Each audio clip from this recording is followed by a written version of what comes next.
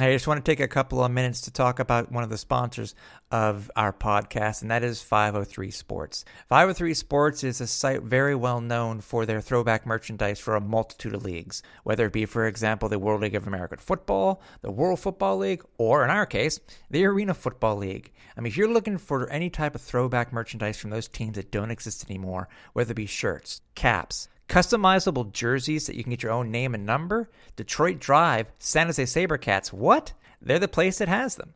And just for our listeners of the podcast, they have a special offer just for you. If you use the promo code ArenaFan, when you check out, you'll get 10% off your very first order. So head over to 503-sports.com, use the promo code ArenaFan, get 10% off, and you want to thank them for being a sponsor of AFL Tonight. This is Malachi Jones, and you're listening to AFL Tonight. And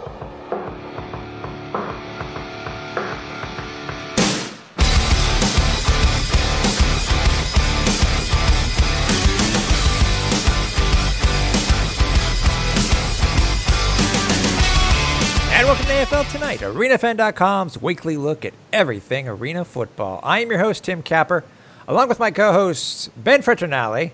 Happy birthday to you.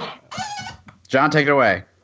Oh, I was trying to do the duet there. Oh, did you not? Were you singing as well? Oh, yeah, dude. Oh, gosh. I completely didn't hear you. I was crooning. Tim, we're wishing you a happy birthday. I know. I was about to say we could do the same with you. Same for you. It's a belated. By the way, and John Stark. Oh, hey, what's going Oh, on? Tim, are you a Taurus? I am. Holy cow. Man, I am so full of it. Oh, I know you are. Yeah. You're so bullish, Tim. Yeah. I'm so full of stem. God. Yeah. So, yeah, happy belated to you, too. Oh, thank you, Tim. It was a wild ride. I'm currently eating old cake, feeling very sick. It's great. It's good. Sarah Lee or Little Debbie? Well, it's mystery cake. We have no idea of its origin, and that's part of why I like it. It tastes wrong. Oh, I forgot about Betty Crocker, so it's a three-way. Yeah, no, you said it, not me. Thank you for the wishes. Was your birthday good? My birthday was exceptional. I was on my birthday shooting a game, and it was there was no other. John and I, we went out at what was formerly Johnny Rockets, what's been turned into, I don't know, Backstreet Cafe or something in Albany. But, it's okay. It's okay. Yeah. We dealt with it. Yeah, we did. We had the VIP section, too. Yeah. Backstreet's back. I know. So. All right. That was cool for me. What was I doing? I was I was working. That's Tim Capper. He never sleeps. We had a very interesting week. We have some news to talk about from the league. We have some very interesting experiences and stories to come from our week, John and my week in Atlantic City. Ben, we did miss you, dude. We understand the circumstances, and our thoughts are with you, buddy. That's all I'll say. Tim. Our thoughts are with you. So, but before we we have to talk about this because this has to lead off the show because you guys were doing something absolutely which I had been a part of yesterday. Ben, give a little bit of tease, but it's just what leads how this great day for you guys actually ends for John. So, Ben, give a little bit of context and a tease, and then we can continue from there. I love your teaser. That's a perfect introduction. I mean, this is a seasoned professional here. So, John and I headed up to Albany, New York, to interview Malachi Jones for the next 50-yard short. Yeah. And it was a fantastic experience. We were given, our run of the stadium. Essentially, after practice ended, we were able to go to midfield and set up the lights and the interview equipment. And he sat at midfield for the interview. It was a very cool setup. You can check out some photos on our social media channels. And it was exceptional. Malachi is an incredible guy. He took a very active interest in the production itself because he is very into multimedia, and he's a graphic designer and has his hand in the arts. So he was, really into the production itself. And we flew a drone in the stadium. I was going to ask you about that. Was amazing. It's something I've always wanted to do, and you really can't do it. The AFL doesn't have a Skycam, obviously, and it's considered quite dangerous to fly a drone inside a stadium where there's a lot of people. But it was just us on the field, so we felt comfortable with it, and it was amazing. I got some crazy footage out of that thing. And, we were there for a few hours, and then we headed out, and we, stopped at Applebee's as one does. I got stuffed rigatoni, and the day was all really wrapping up quite well. And then John had a really interesting experience right after that. Yeah, so, we parted ways. We had some dessert, too, there, actually. We had brownie bites. Yeah, those were good. And I don't know what. We left after rush hour, which was nice, so we didn't have to deal with any traffic. And you got to leave during the day, actually, when we all three of us usually leave at night, right? Yeah. It was a treat. So from Albany, I'm about 5.5 hours with 1 or 2 stops. So I make it down to Newark, Trenton area, and moving along I-95 on the divided highway. I don't know, what is that, Ben? Like 6 or 12 lanes or something all the way across. It's a chunky one. It's a big one. And out of nowhere, a goose appears and strikes my car. Or do I strike the goose? I don't know. But at this point, I'm still traveling at highway speeds, and all of a sudden my car is flashing warning lights, and I have to pull over, and it's now 8:38 at night, and things are starting to get dark. I see lightning and thunder in the distance, and I'm sitting there waiting. I'm on the phone with my insurance company and the tow company, and I come to find out that the Turnpike in New Jersey is a private highway. So I have to get authorization from the state police as well. So it turns into a long, drawn-out ordeal, and the rain comes, and I'm sitting there. So I end up getting towed out around 11 p.m. Real nice dude. Shout out to Eddie. And hey. So New Jersey. Sounds like somebody's calling in the show. Hey, it's Eddie from New Jersey. Hey. So he takes me back to the yard, and they hold my car there overnight. He drops me off at a Denny's. So I hang out at a Denny's for like 2.5 hours while I wait for one of my family members to drive up from the DC area. Because I discussed with them, what's going to make the most sense. Are you willing to come pick me up, or should I spend the night at a hotel and get a rental car in the morning? So I get home last night at like 4 o'clock, and can't really sleep because at this point I've already been up for 24 hours, and what's the point anymore? Sleep doesn't matter. So I call Enterprise Rent-A-Car, as my insurance company instructed me to, and start getting things set up. The agent's super nice and cool, and he was like, so what were you doing so far out of town? And I told him I was up in Albany working on something for the Arena Football League. And he says, the AFL? And I said, yeah. And he says, I used to play for the AFL. I said, get out of here.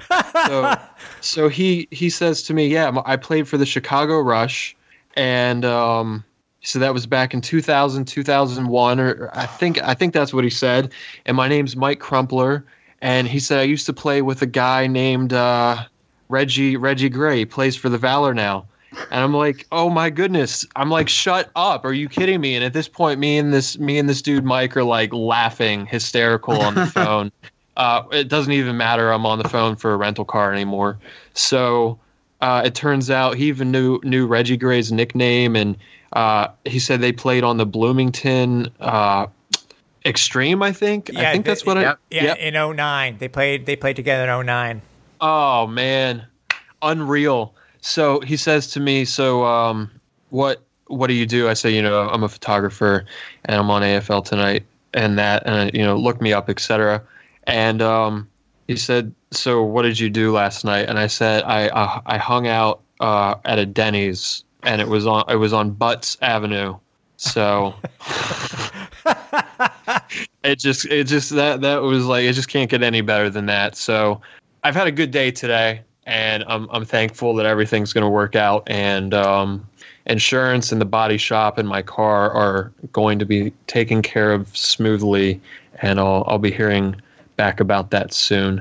But we got to do what we got to do to get that Malachi Jones documentary. We do. We don't spare any expenses. No, or time. No. When you hit the goose, did feathers fly up comically? So a little over the I want to hood, know if but he was Canadian or American. okay, Tim, he was Canadian. He was Canadian. It was a targeted attack. And I really had no choice. And I look back in the rearview mirror, and there I see feathers everywhere. Oh my God. Oh, I felt terrible. I really did. It was the last thing I wanted to happen was to accidentally kill an animal. But it is what it is. And folks. It's that one. oh, and strike. Ben, You're wait, not- what you're did not you getting tell me into this heaven now. morning, Ben? Oh, I had passed a dead goose on the side of the road, and it was an omen. I think it was Literally on the drive back. We were going the same direction. I saw a dead goose, and I can only take that as a sign. And I confirmed with you, I saw that goose as well. How often do you see a goose on the side of the highway? It's just like it's not a common look. It's not. No, that's No. just crazy. I think one of the craziest stories we've ever had. I was trying to look at, by the way, the player here. He's not. He's not in the Arena Fan database. I don't see him either. That's a huge miss on you, Tim. That was really long. Sorry. That was Okay, so Yeah. that was an intense experience. That was amazing. That's and hopefully. And by the way, I want to ask you. You're talking about the drone stuff too, Ben. Yeah. Are you going to have some B-roll that you're going to be releasing besides what you have in the new 50-yard dash?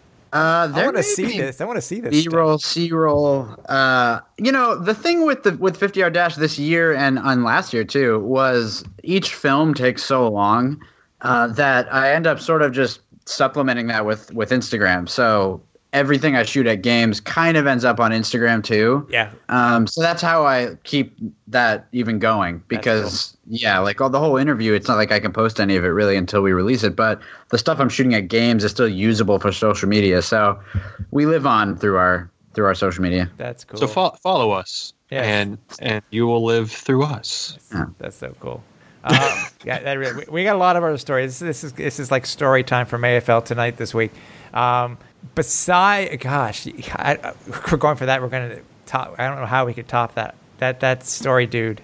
Good thing you're okay. That's the main thing. Yeah, that actually, that's right, everyone. I am okay. There was no serious panic or injury to anyone else, but the goose. Yes. Rip. Yeah. Rip goose. Rip goose. Rip. Rip. Actually, rip double goose because we saw the other. Yeah, 2 gooses fell. Dark day for gooses, fam. Aww. Dark day, fam. Dark day. And moving on. So what'd you guys get up to last weekend? Right? On a more positive note. You know what? Let's do this. Let's talk about what happened last week with the games because it can lead into our story.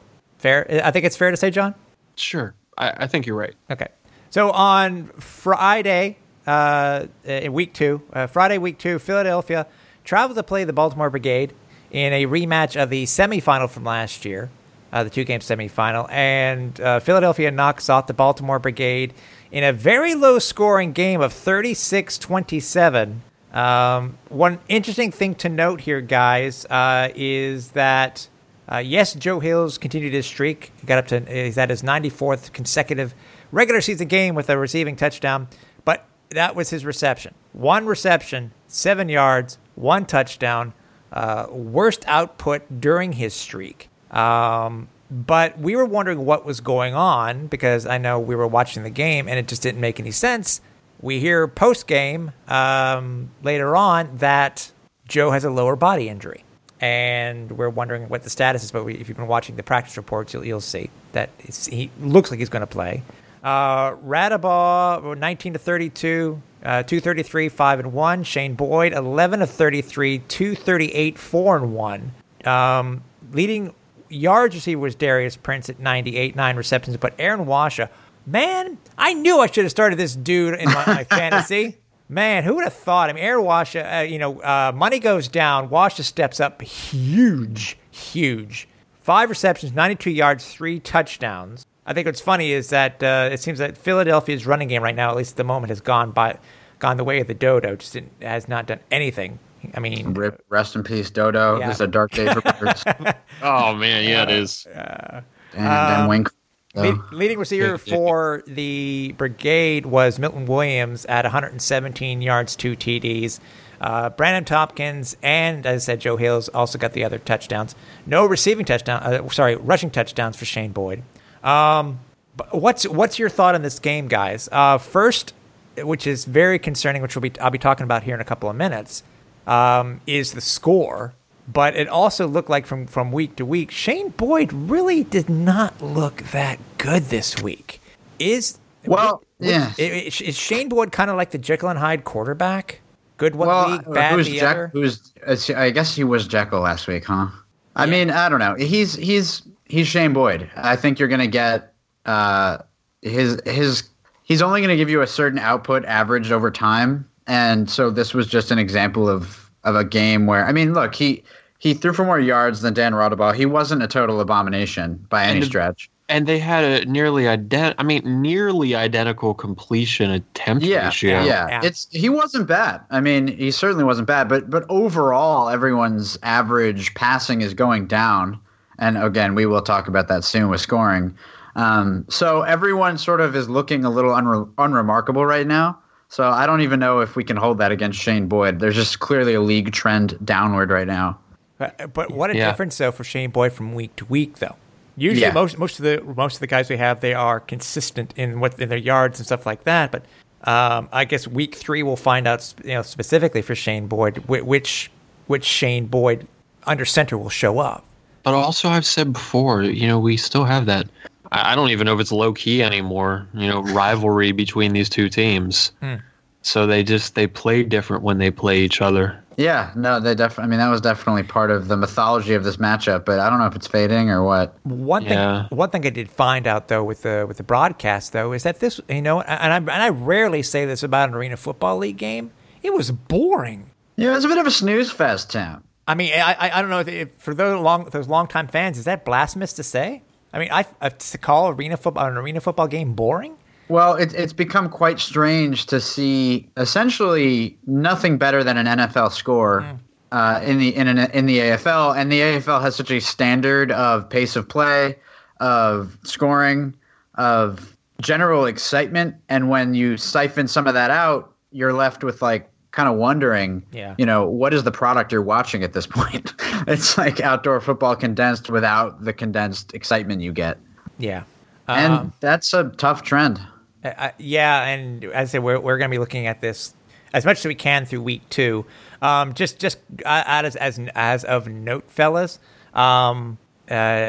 fourth quarter under 1 minute, no touchdowns. There are only 2 total touchdowns scored in the fourth quarter. Nothing. Well, I think that's nothing after the 9-minute and 44-second mark. Nothing. I think that's because the teams are opting to take a knee when they're in the lead, and.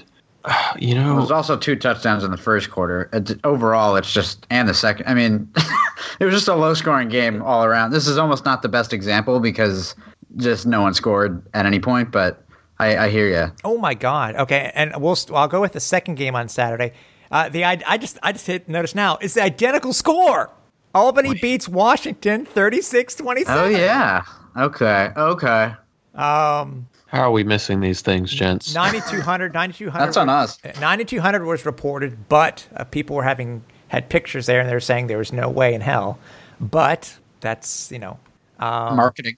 Yeah. Arvell Nelson, 20 of 40, 251 and 1. He did have 3 rushing touchdowns. That's the Arvell Nelson, but his stats were down. Passing stats were down quite a bit. Tommy Grady, 19 of 31, 246, 5 and 1. Leading receiver for the Washington Valor, yardage-wise, was Jared Dangerfield. The only receiving touchdown was to Desmond Epps, and we thought he was going to go off again, by the way. I'm sure when we first saw that he scored that first touchdown. Yeah. For the Albany Empire, leading yardage was Malachi Jones, 6 receptions, 119 yards, 2 touchdowns. Demetrius Stevens, Quentin Sims, and Michael Benson also got in with rushing touchdowns. What's your thought here, guys?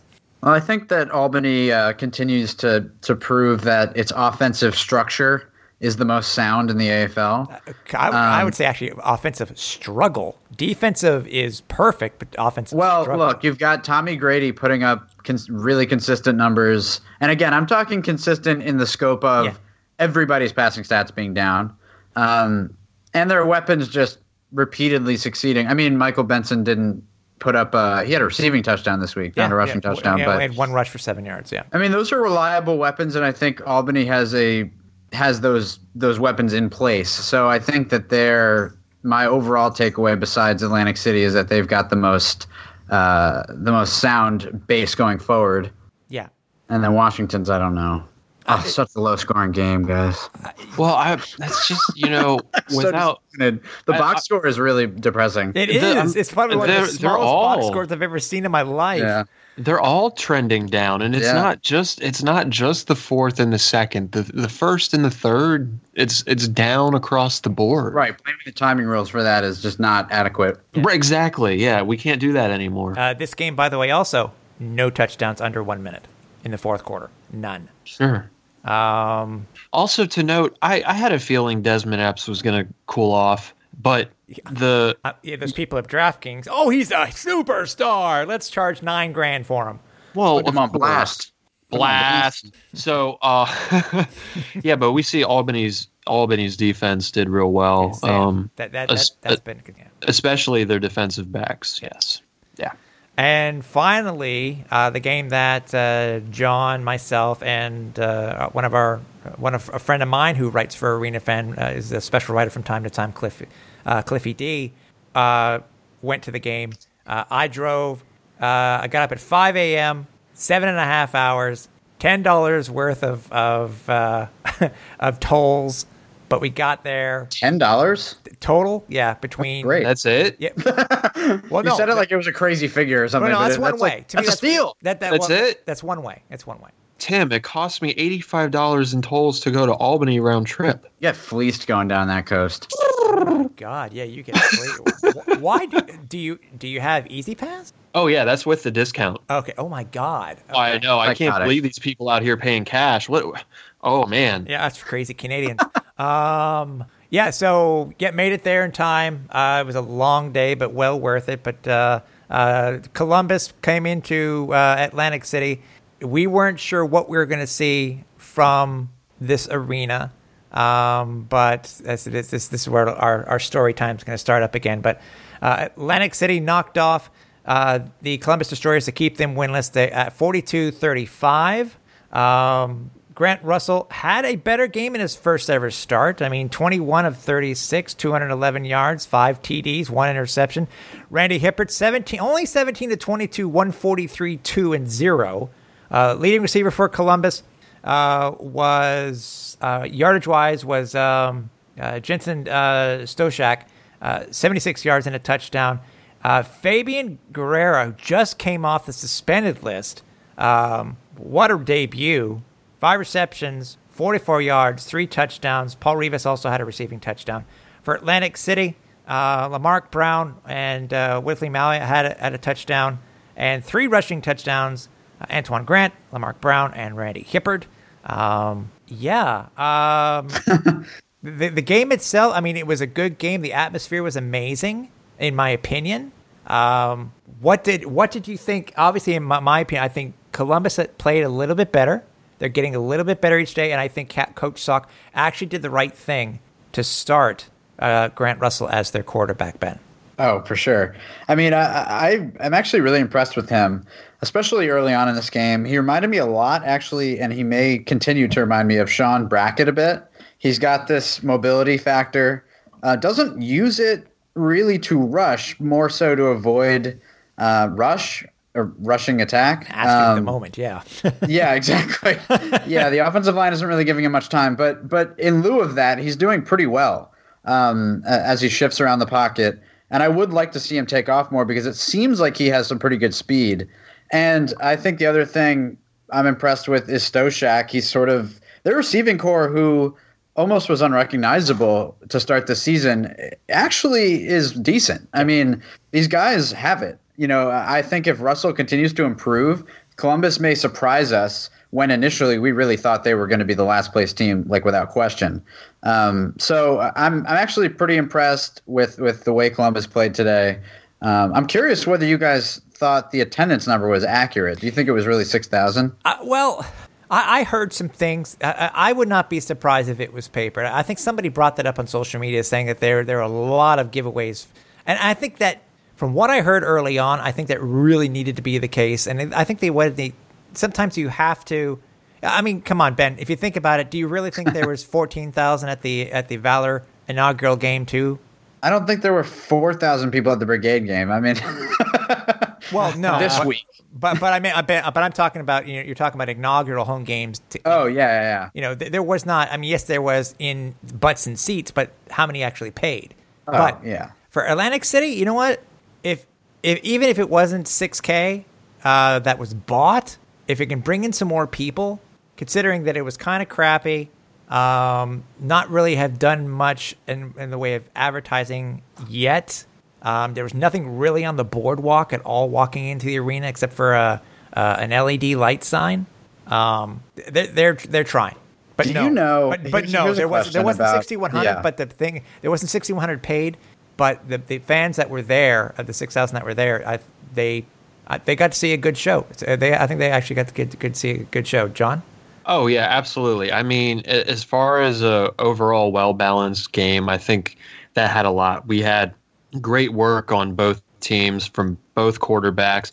I think Randy Hippard's numbers were a little bit lower because he really just didn't have to do much. We had Atlantic City balancing the ball. They had rushing and passing touchdowns, as well as a great interception by Lyndon Trail. He got directly in Grant Russell's passing lane, just snatched the ball out of the air and ran it back 10 yards, dove right in front of me in the end zone.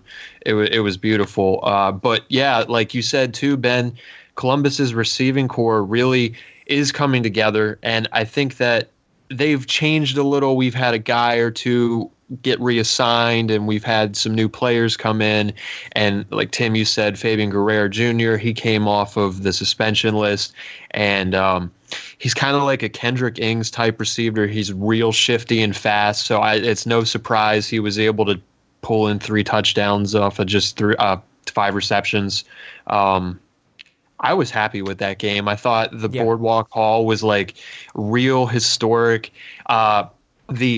The pipe organ Crazy. on the stage, and I confirmed this. It is the largest pipe organ in the world measured by the number of pipes. But if I'm not mistaken, according to Wikipedia, they actually don't know the actual number of pipes. Oh. What? So we've got some These two facts. The 2 facts you guys just delivered were unbelievable. Basically, and they're both from Wikipedia. Yeah. From what I understand, God, I mean, yes, this organ is in the it is in the Guinness Book of World Records. But okay. I think it's just because of the sheer number. Because anybody who happened to go over to our Facebook page or go over to John's photo page and check out what this thing looked like.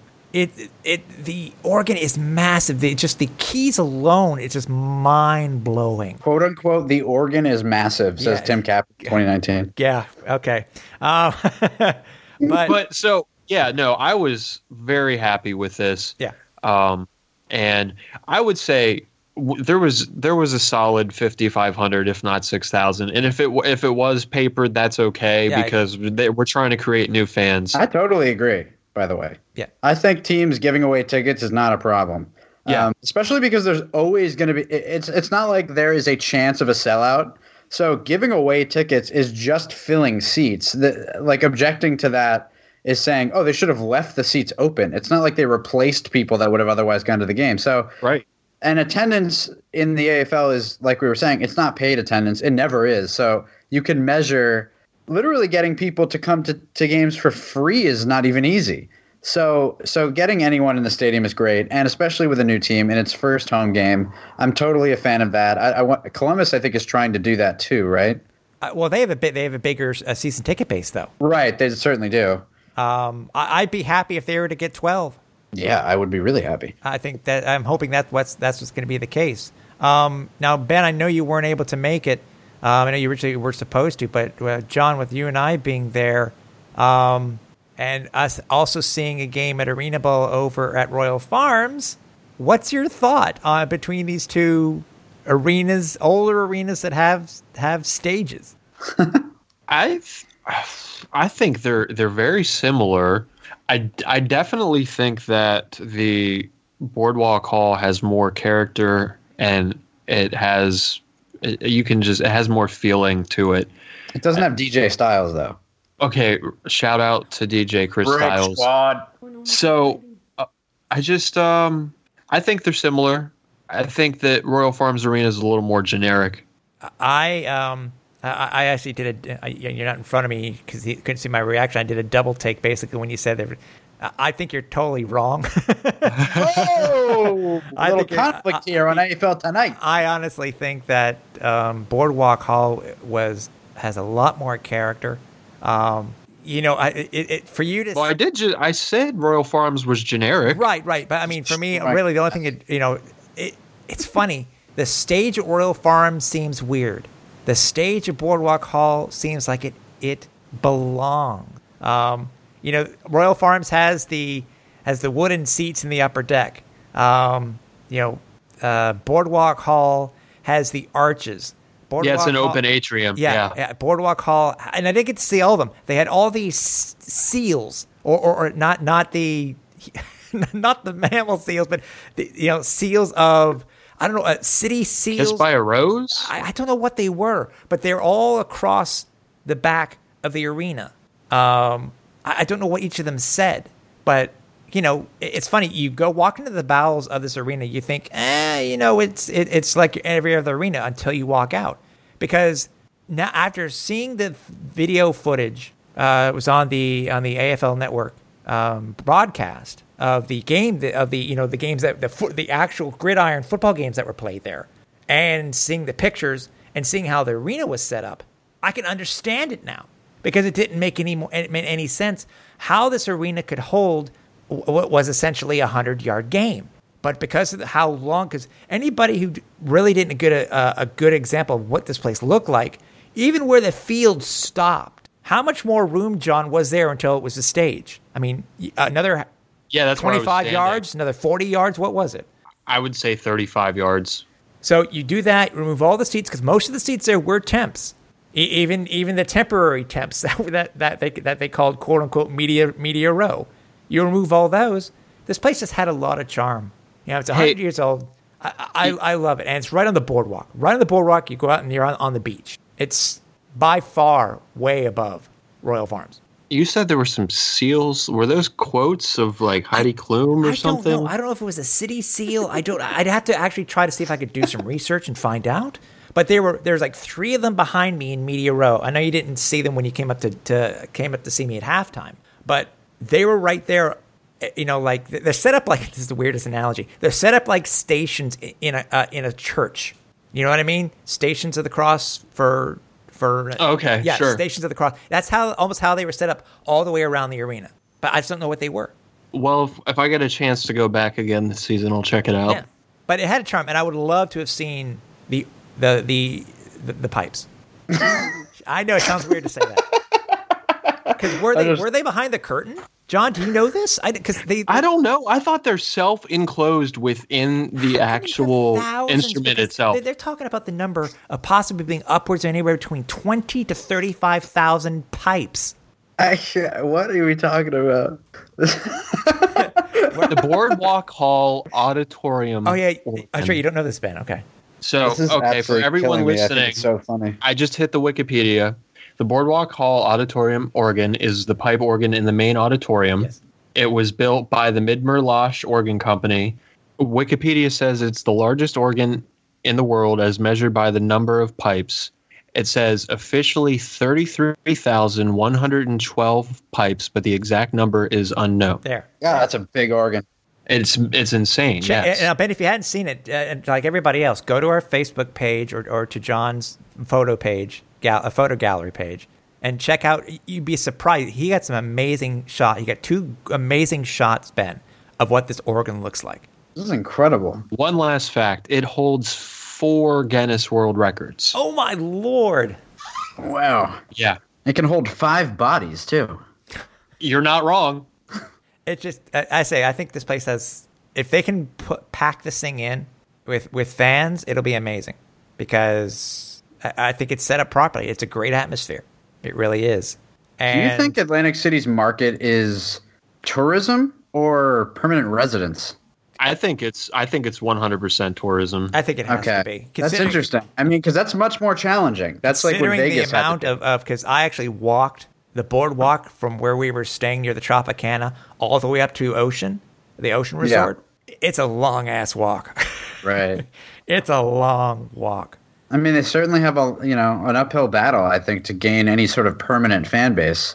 And if they're not advertising actively outside, I don't know how the hell they're going to get anyone to randomly walk into the stadium if that's kind of what they have to do. Let's hope they'll be able to figure that out. Yeah. Let's hope they'll be able to figure it out.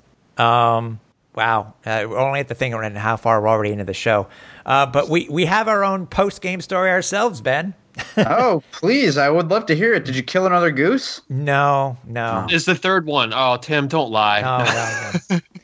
Snap the goose's neck in the bathroom as I eat mystery cake. God. We were lucky enough to go, myself, John, and my friend Cliff, to go into the bowels of... Stop! I knew you That's laughed twice when I said it. To go into the under... If I can even say undercarriage and you still laugh. We were able to go meet up with Coach James and just go into his coach's office. Yeah, we hung out in the office. We hung out in his office, Ben, for like 30 minutes and just I love that. Talked arena football. Everything. And we learned a few things. Remember I think I mentioned a few weeks ago we were talking about how the current Atlantic City helmets weren't going to be weren't going to be the helmets in the future. Well, we found out that's for sure. Somehow, and I think we all talked about this, but what would make these helmets look amazing? It looks like, Ben, they are going to be putting some sort of stripe on this helmet that will include all the different suits. Oh, fantastic. Okay. What about the size of the logo on the helmet? From what I understand, it's actually going to be a little bit bigger. And good. Because it looks tiny. Well, see, that's what's funny. John and I were talking about this, I think, after the fact. And it's funny, guys. I thought it was too big already. That's what she said. Yeah, Stop. no, I thought it was really small. But You said no. I actually did. It looks weirdly small on the helmet. I don't know what it is. And that's what Coach James said. That's what Coach James said. I think it's supposed to be another 2 inches bigger. But Stop! I was very close to the crowd during the game, and I spoke to a couple fans. They told me that they like the helmets. I'm just throwing that out there. Right. The helmets are definitely there's something to work off of. Yeah. As soon as they added the red chrome face mask, that's definitely amazing. Huge improvement. Yeah. Amazing. But I think as soon as they add the new stripes, who knows? I mean, it's stunning. The nameplates are absolutely horrible, though. Those are changing. They are changing. They are changing. Thank God. Oh my God. They're weirdly stretched out horizontally. Could it be the font though too? Could it be the font that they're using? I understand they're trying to use both. a card-ish type of font, or I don't know what they're using, but it's it doesn't really like a thick Times New Roman. It looks absolutely crazy. Weird. It has, I think, the different points that are used within the numbers and stuff like that. I don't think Albany's not doing the exact same thing. They're using a different nameplate. Albany has a couple of similar issues for some reason. The nameplate font is not terrible, but on a couple of players' nameplates, it's stretched out horizontally. Yeah. And that's happening to half the players in Atlantic City too. So hopefully somebody standardizes this. I think Phenom mentioned to me at some point that they weren't the ones applying the nameplates, so that's sort of out of that's hand. I have an official statement. We'll bring that up in a couple of minutes, but I do have an official statement on that too, directly from Phenom Elite. Oh, okay, great. For the first time, I actually got to hold a game ball. He touched it. What was interesting, and John, correct me, I think Coach said something specific when it came to the balls and the gloves from Phenom Elite. What was it that he said? He said that there seems to be an oil coming off of the gloves onto the balls, so it's making it difficult just difficult to grip the balls. They're becoming a little slippery. Yeah. Come on, guys. That's how it was said. I really can't even laugh because that's how it was said. Yeah, that's how it was said. And Okay, I trust you. And you know what? You know what's funny, Ben? What? None of us laughed. Well, props to you guys. I will be a kid at heart until I die. That will never not be funny to me.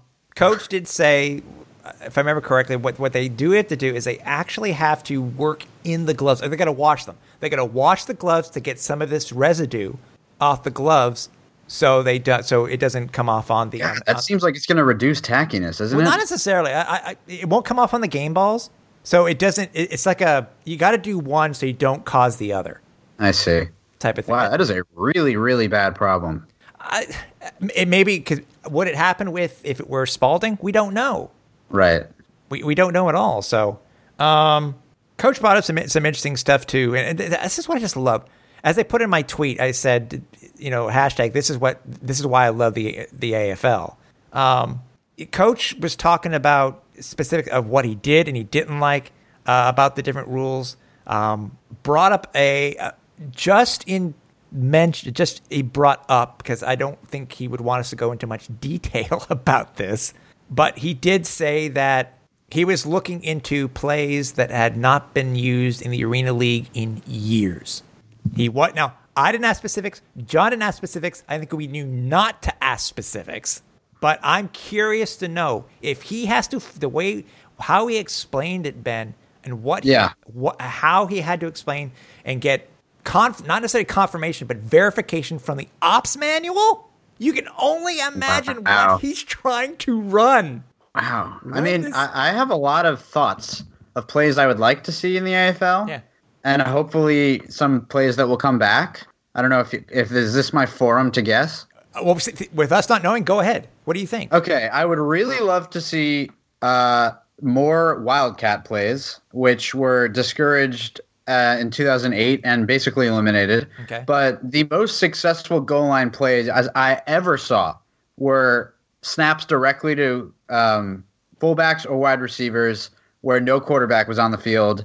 It's in the AFL. It's a great play, and I don't know if they were told not to do this anymore. I don't know that there's an official rule that prevents it from being used, but it is extremely effective, and especially when it's combined with the motion receiver coming behind the quarterback, and so you can do fake handoffs, you can do options. These are things that are not done in the AFL anymore, and maybe Coach James is bringing those back. I don't know, but we didn't ask, and I think it wasn't our place to ask. Yeah, but it's just how he explained it it was very intriguing. Yeah. And I think we can honestly say that Coach is not a fan of the current 1-minute rules. I think he admitted, and maybe I'm just paraphrasing here, and John, tell me if I'm right or wrong here, that he's had to adapt in such a way where certain things that may have occurred under 1 minute may now just maybe occur at 4 minutes, or may occur at 2 minutes. I think the new 1-minute rules they are challenging and frustrating all in one this year, and I think that will go into our next segment. But before we finish, John, anything that I may have missed? I don't think there's anything you missed. I think you covered everything we can talk about. Yeah, that's it. So by the way, we're talking about the other two games. There were no touchdowns scored under 1 minute in this game either, between Columbus and Atlantic City. Well, yeah, Atlantic City chose to run the clock out as best they could, take knees and end the game early. Yeah. So you go through the first 2 weeks of the Arena Football League this year, and I know it's just such a small sample, but we are under 80 points per game. 80 points per game. This is a league where we are so used to seeing games over the 100, very close or over or consistently over the 100 total point mark. And that's just not what is happening. I just don't know. I just don't know where this will end up going. I'm trying to find the actual stats here because I was able to get some. Another thing, too, and I wasn't able to do the grand totals of this, but you guys notice that possessions are down, too, just because of these new 1 minute, because of the new rules overall? Yeah, no, that makes sense. I mean, the ball was changing hands quite a bit in the last minute. I don't know if we talked, or John, if you mentioned this on the show last week, but we talked to Commissioner Bo, and he said to us after the game, we brought this up to him, or before the game, actually, before the Albany opener. We were saying, we brought up the 1 minute rules. He said that they had done some sort of deep research that made it sound very legit, that had revealed that there was not significant scoring going on in the final minutes. And the only significant thing that was happening was games were being extended by something like 30 minutes on average or something like that. And that was the determination the league made. I'm curious if anyone has the time to actually find out if that's true. We're looking it up. That's something we're doing because you know what? Okay. Without seeing the actual notes, my first reaction would be garbage. Yeah, it's hard to believe. I'm sorry, Commissioner Bo, but I think that statement is garbage. If I'm wrong, whoa. If I'm wrong, I'll admit it. In terms of all this, I'm going to take the time personally to look up the first quarter scoring for the last 2 or 3 years, because I'm continuing to make that one of my points personally, is that I think the scoring is down in the first quarter league-wide over the last few years. Yeah, first quarter's terrible right now. I mean, this year particularly. There was this year one touchdown scored per team in each of these games. Yeah, roughly. Over the last 6 games, roughly 2 weeks. Yeah.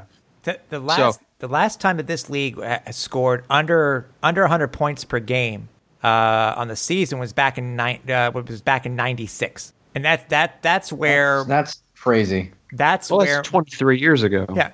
And from there, it's funny. From '87 to '96, it was anywhere between 65, just below 70, which was 89 and 90, to within the 70s, the 80s. And I said the most that it was back in '99, where it was 95 points per game. I mean, guys, we are at 1993 levels right now. Yes, it's 2 weeks. I get it, but we're still at 1993 levels. Where compared to last year. Last year's average, we're 21, but we're 3 touchdowns under. So, that's because they're eliminating the amount of time they have to score. Exactly. But overall, I mean, I think over the last several years, and I don't have the numbers to back this up, but I know every year we've been noting that scoring's down. Of course, there are games where like someone suddenly scores 70 points, and it's very rare. But the AFL, last year we were definitely talking about the defensive shift the league has made. And I don't know, besides the timing rules, because right now it's very clear that it's not just the timing rules that are causing this. This is happening in every quarter of every game where scoring is down. And this year and every year, the first 4 weeks are lower scoring. Like there's no preseason, training camp is 30 days, everything starts slow in the AFL and then picks up. Yep. But still, trending over years, we're seeing scoring is down. I have really no idea why that would be, because unless it's caliber of talent, that's the only thing that could possibly affect that to me. But overall, Ben, at least the last 2 years, in 17 and 18, we were on identical 98.8 points per game combined, and then in 2016 we're at 103, and from there we went all the way. Okay, so you have these numbers. So when was it above that? Well, wait, real quick. 17, there were far less teams, so the averages... Well, they were in 18, too. Right, so the averages are going to change as well, because there's less data to... Well, yeah, I guess that's true. And there's 20... Well, there are 29 total games in 2018, 38 total games in 2017, 71 games in 2016. What a jump. So... What was your question, Ben? About? Oh, it was really just, is there, I'm curious if we're in an era right now that this is a problem with? Is 100 points per game good? I think so.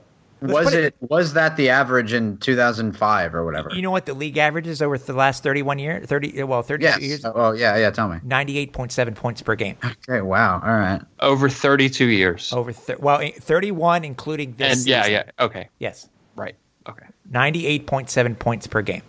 From 2005 through 2016, the league averaged over 100 points, with a high in 2010, the first year back after the whatever you want to call it, It averaged 111.5 points a game, up from 2008, where it was 110.5. So you're saying that let's just compare the last 2 years because it's really the only like relevant data I guess we have for the amount of teams that we have right now. Monumental. We had a huge timing rule change last year, and the scoring average was the same. Exactly. That's what you're saying. But so I think it's more of an endemic problem to the only league change itself. the only change to the 1 minute rules last year was the kneel down, not having to get positive yards. I mean, that's a rule that all of us are really pissed about. That's one of the main things we liked about. Yeah. But That's not what it is now. No, I know. What I'm saying is that last year and the year before have almost identical averages, and last year had the kneel down rule removed. Yeah. But it's true. Maybe that's not the biggest factor to what's happening. As John did say, less team. Maybe it would have gone over 100. Maybe it would have gone. I don't know. Yeah. But now it's the running clock. No stoppages on incomplete passes after under 30 second, or the fourth quarter timing rules as they're calling them now. Well, I hate the new rule. I'm just interested whether this is a trend that goes beyond that. It has to be modified. I get it that these games are now averaging 2 hours and 15 minutes on average. That's what it looks like. Well, because let's say it like this: they want the games to be under 2.5 hours or at 2 hours and 15 minutes for a lot of reasons. There's additional expenses accrued for everything on every level for that extra time. And for these fourth quarter, quote unquote, timing rules to extend the game an additional 30 minutes, is that something the league wants to be paying for? Because they're not making any, or I don't know if this is a fact, but they may not be making any additional money for having the fans in the seats or having the arena rented out longer or having all the employees there working that extra 30 minutes. Is this a cost savings thing? Possibly, but who's to say but the people making the decisions? I think what Monumental is thinking and is that people are there too long. It's driving people away. This is how I understand it. It's driving people away that these games are lasting more than 2 hours and 30 minutes.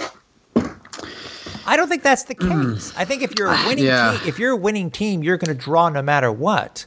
It's arena football, but the problem is, if we're going to go from a league where we're averaging close to 100 points per game, and if at the end of this season we're down by 3 touchdowns, can the league actually say that it's successful? That they reduced the time to anywhere between 2:15 and 2:30. Okay, that would be successful.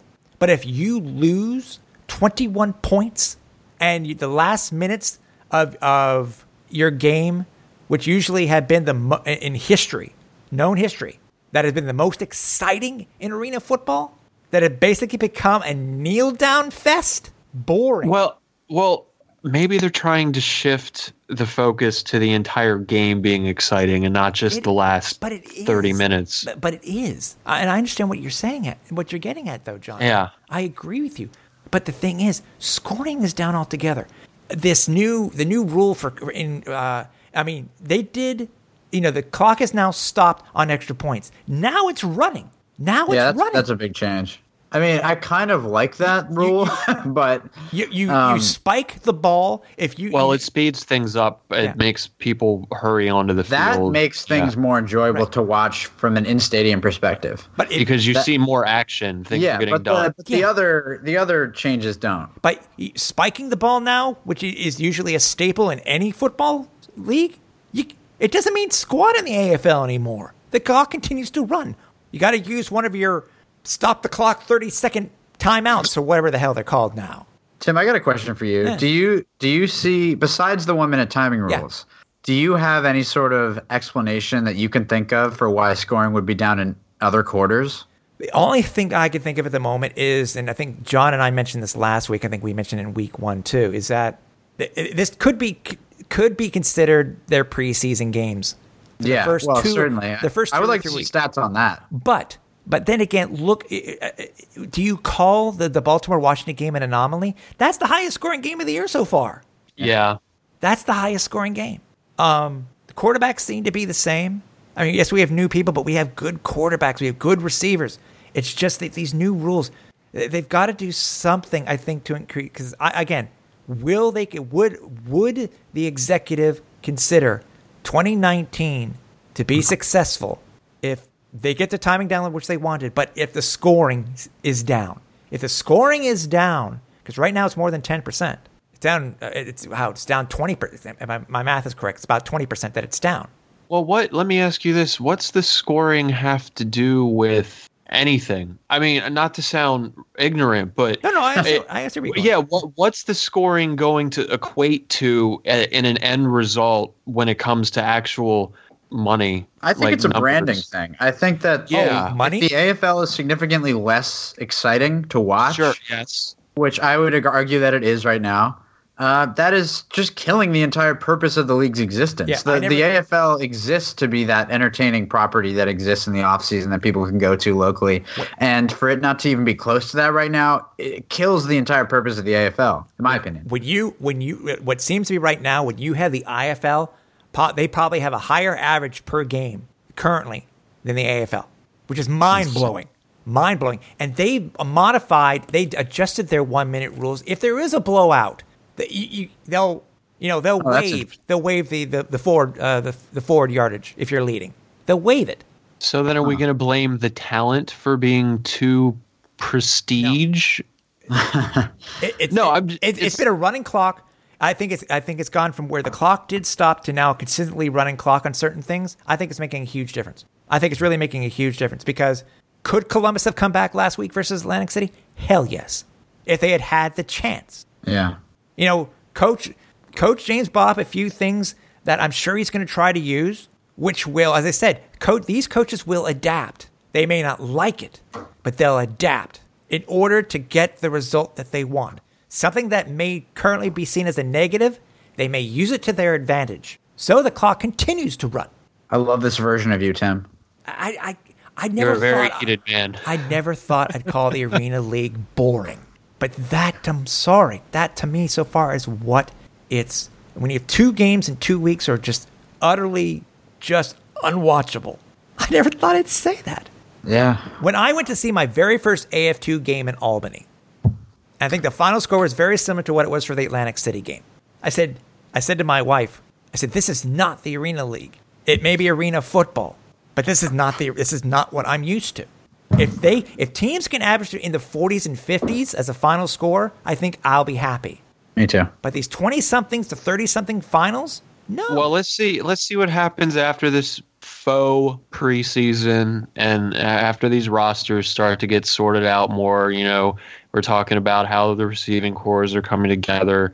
The defenses are going to work themselves out, and maybe we'll start seeing higher scoring. Give it a little more time. We can hope. And we're looking. We're waiting for some more data, but we are going to be looking into how much scoring may or may not be down after 1 minute. And I think so far, I'm sure it's down at least 75% so far because of the new rules. Well, yeah, and it's intentional. They want the game to end. Right. Yeah. And to be completely transparent, I am fine with the changes to the first half rules. Maybe you could throw in the 30-second clock stoppage, okay? The 30-second timeout. There has to be some sort of modification to the fourth quarter rules. The game has to be able to be winnable. Right now, the way that it is with a continuously running clock, when you even throw a freaking incomplete pass, I don't. If they can keep it within their time that they want, no matter what their analytics say, congratulations. This is so good. But with scoring down, we don't need an NFL game indoors at all. Moving on. We need to move on. Wow, that was fantastic. So you mentioned before, by the way, I think, Ben, you brought it up, about there were some issues over the past 2 weeks when it came to these new uniforms from Phenom Elite. And a lot of people were ragging on not only the uniforms, but specifically Phenom Elite. Now, we hadn't asked for anything, a statement, but I was able to get one from Nathan Dorton, who is the guy who's the founder, creator of Phenom Elite. I'm trying to find what his comment was here, but continue. guys? What are you noticing? Any differences between one week to the next when it came to uniforms and how they looked on field? Not really to me, no. I think, you're still seeing general wear and tear. But arena football and football in general, that's going to happen with uniforms that are not stitched. That was a decision that was made, obviously, not to do that. The numbers are just screened on, even though they're like faux stitched. The Russell Athletic uniforms were the same way, and those came apart constantly. Football's so physical, so the uniforms are tearing, no matter what you do. But I don't know. There's other inconsistencies, like I was saying with the nameplates, that I think are more bothersome to me. But it is a little bit of an embarrassing look when things start tearing off. Yeah, I'd heard something that they were talking about. Numbers were able to be just peeled off post game. Yeah. Yeah, that's wild to me that there's not some consistency or shop that all of these jerseys are being sent to. Right. For a certain standard to be met, and for it to be what should be AFL caliber quality. Right. So I'm not sure why the teams were left to fend for themselves to have this sourced out locally, because I assume that's what's going on. Yeah, and I found the statement. Here's a statement from Nathan Dorton, founder of Phenom Elite. We were asked not to apply the names and numbers to the jerseys. The teams did that individually. So the issues that may have occurred were not the fault of Phenom Elite. That explains how Baltimore and DC were able to preserve their number fonts, considering those but it does not explain why Albany and Atlantic City have the same ones. I just think that that's what they chose, because remember, at Atlantic City and Albany are owned by the same owners. Oh God, yeah, I guess so. Maybe it saved money. But I think Coach Tim. I think Coach did mention that. That's one of the things that he did mention, I think, in passing when we talked to him, Ben. Yeah. Talked about how they are being stitched now. Oh, really? Okay. So isn't tackle twill stitching? Tackle twill is technically when two layers of numbers are stitched together. Yeah. So it doesn't necessarily mean that the entire number is stitched to the jersey. It just means both layers are stitched to each other. Okay. Yeah, they could still possibly be ironed on. Yeah, the entire number could be ironed on. Yeah, with that type of embroidery. From what I'm understanding, from what I've seen, what I've heard, that some teams are actually going to the actual stitching. Well, that's good to hear. So, pants are also very thin, Tim. Huh? I don't know if you've noticed that. That what? Tim and John, have you noticed how thin the pants are? Yes. Pants. Yes. They stretch in ways that reveal white. Actually, it's funny you say that, because when I was watching the Philadelphia Soul game in Week 1, yeah, the way that the gradient is on the shirt for the Soul logos, at one point, I swear to you, it looked green. The black looked green. Right. And I had to look at one. I had to look at one of your photos to make sure that if it did or did not look the same, or in the video, what it looked like pre-game versus post. And it was slightly different, not much, but I'm agreeing with you on this stretching thing, because I noticed that when I was in Albany 2 weeks ago. Yeah, Albany pants look pretty weird. But I guess I don't know what they're made out of. I don't know. They just seem very thin, and they get transparent when they're thin because they're stretching over these legs. Yeah. These legs of these men, Tim. It may be material. I said maybe the material. I said it may have nothing to do with Phenom Elite, but it just may be the actual material itself and how stretchy it is, because Russell Athletic, I'm sure, uses something different. Yeah. Et cetera, et cetera, et cetera, et cetera, et cetera. Right.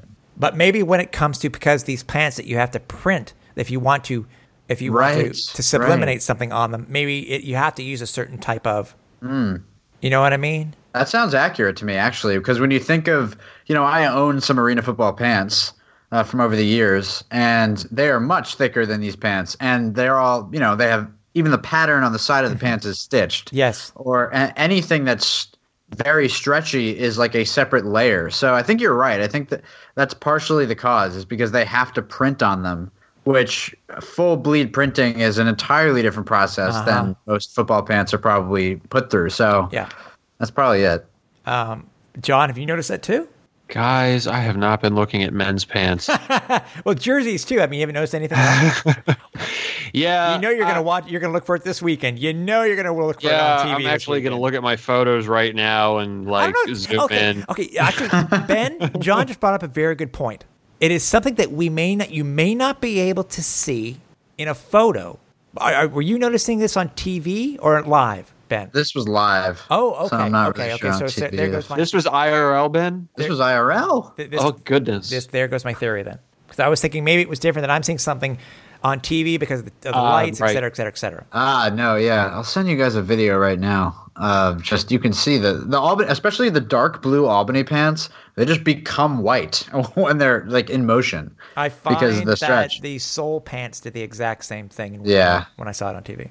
I feel ya. So And John, I am looking at pants because I'm into fashion, and the AFL is, football is fashion. That's why Football there's is all these. fashion forward. It is. That's why there's tons of football uniforms, sick uniform accounts. Why players heavily customize their helmet, their face mask. There's a lot of cosmetic aspects to football that are important to players and fans. So I think this is an important topic, as silly as it must sound that we're discussing this at length. I know, I'm just giving you a hard time. But, okay, so reviewing the video you just sent me right now, I have seen this type of phenomena in other fabrics. No, but, I mean, that's what it is. You're seeing a colored fabric turn into a white fabric with no color. Right. Okay. And that's because it's stretching. And Right. this specific type of material used on these Albany pants in this video you sent are a great example of that happening. And I wish I knew which type of fabric this was, but I've seen this happen many times. Yeah, the same thing with the Soul. Yeah.